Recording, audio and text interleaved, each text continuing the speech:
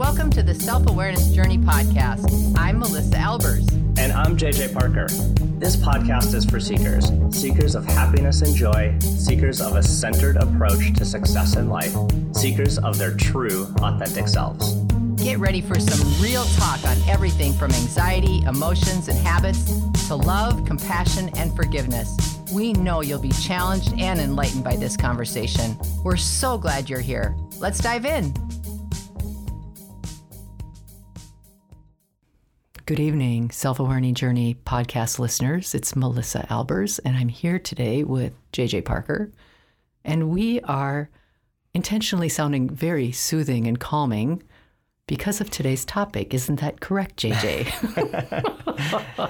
That's right. Was that creepy? I don't think I can do the voice.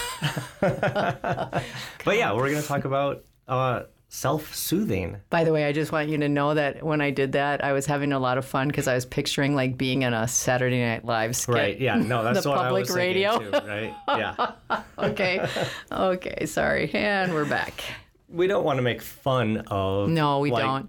The calming, self-helpy No, like genre of podcasts. It's not exactly our, style. No, right. But let's talk about soothing. Let's talk about self-soothing. Because what's interesting is with, global pandemics and work and kids and bills and a million things, we can get ourselves so wrapped around the axle. Right.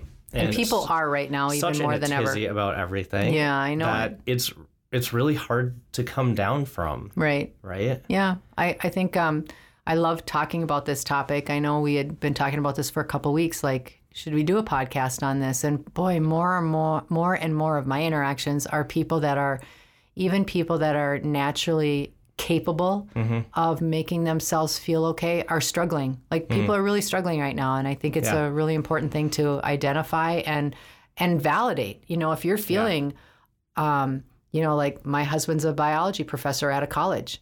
And he had a student just absolutely go after him in email. And his version of being with people is very different. He's very calming. He's very patient and wrote really nice responses back.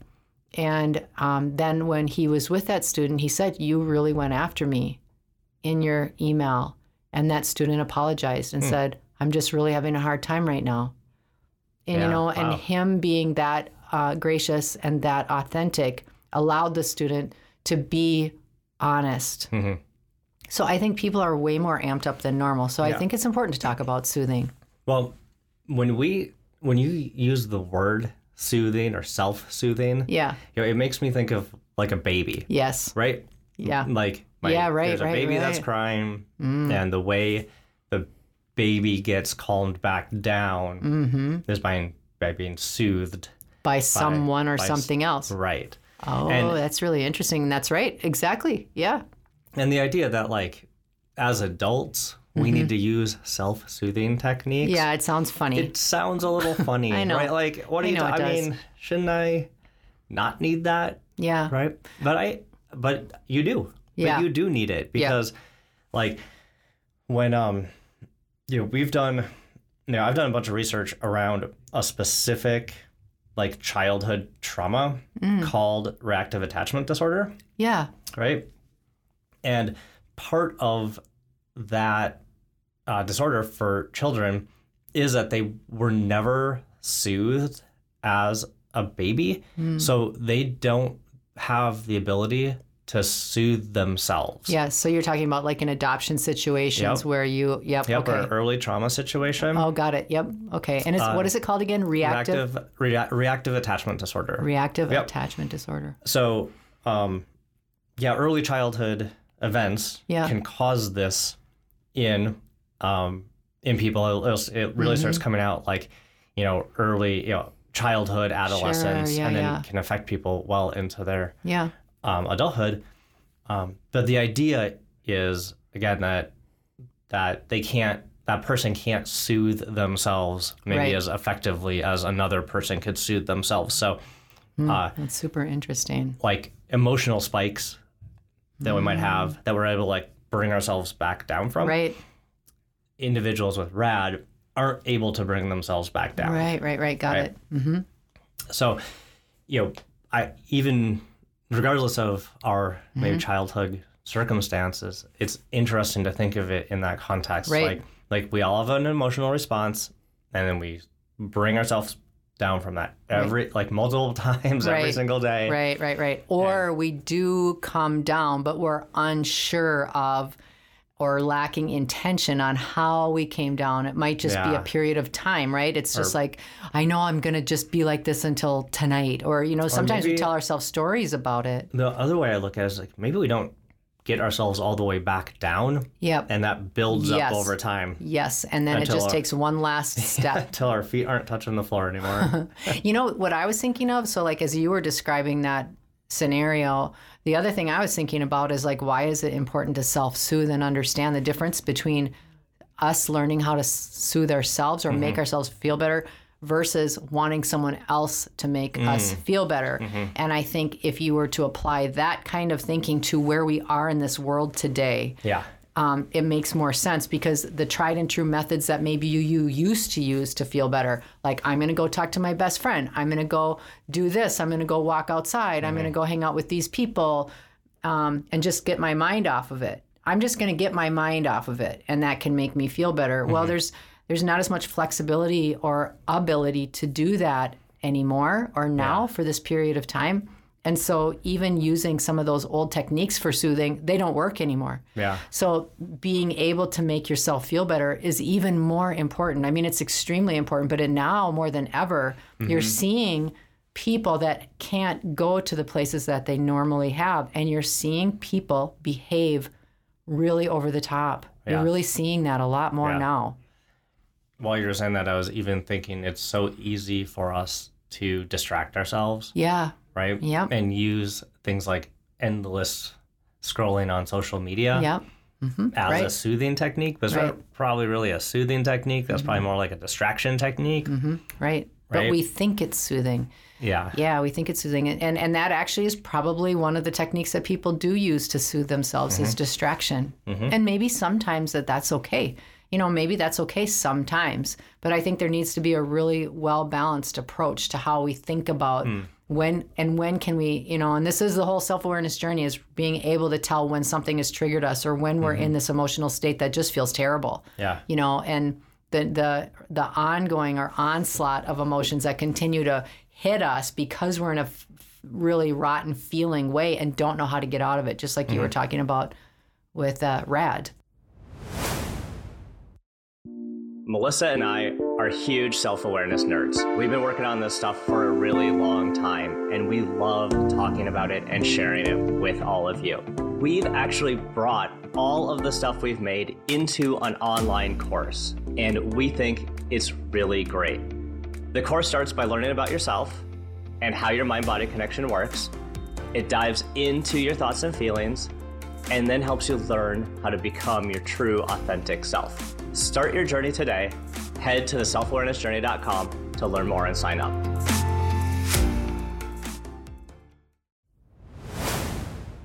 Okay, so what I want to know is what your soothing techniques are.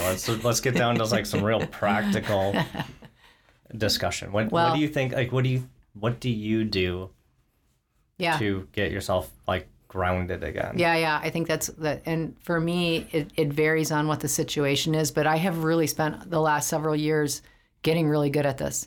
The first thing that I had to do. That's because you're so good at getting triggered. That's because I am an expert trigger person. No, that's triggering other people. Well, in my coaching job, maybe I do that sometimes too, not on purpose. I love everyone. I think one of the very first things that I actually did, and I think it's where most people really could spend a little time, and that is for me to understand when I was really upset, to not tell myself stories about what the real cause was. So, for example, I could be at my house and somebody would have left a bunch of junk out in the laundry area or whatever, and I was already upset by something else, but suddenly I could make it all about that single event in that dirty space, right? I think we do that a lot. We tell ourselves stories that our real cause for dismay or our real cause for being upset isn't good enough. It's not valid, right? Those are stupid feelings. Like, I shouldn't feel that way. But it makes total sense to get mad about this common space that's messy. So I think that's the first thing, is to really, because for me, I could get upset by something, but it would be a really long time before I was honest with myself and just said, that made me feel vulnerable. I didn't know what to do, and I hate that feeling. Like, for me, I love always feeling like I have sort of an idea of what I would do in any situation. It's just like, which isn't true, but I fancy myself in that way, right? So it's like, if I would be caught with something, or caught flat-footed, as I say, and not know how to respond to something, I could feel deeply embarrassed that I didn't. And then get really upset about how I felt. That sounds like a very advanced self-soothing technique.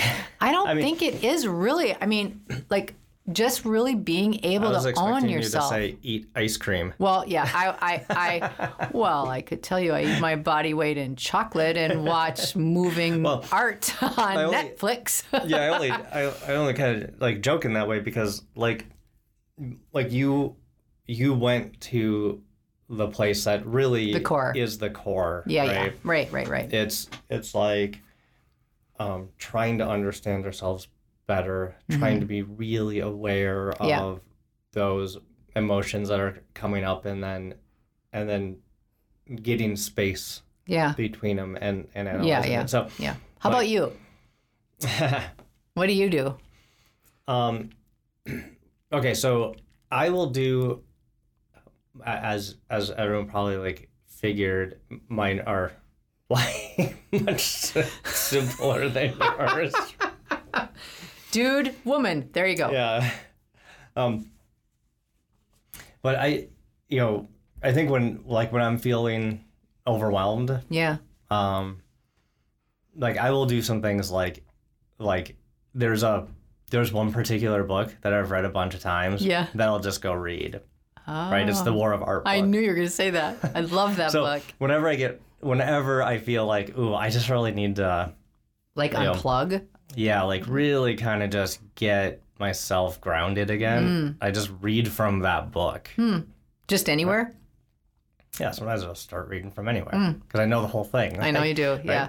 And I bet for other people it's like this, it maybe is going to read scripture, right? Like to me, I guess the War of Art is like my scripture. But I like that idea. So you actually mentally shift your thinking on purpose by focusing on something else. Yep. Like, this book makes me comfortable. I like this book. Yeah. I'm just going to go like think about the things in this book, right? So that helps me.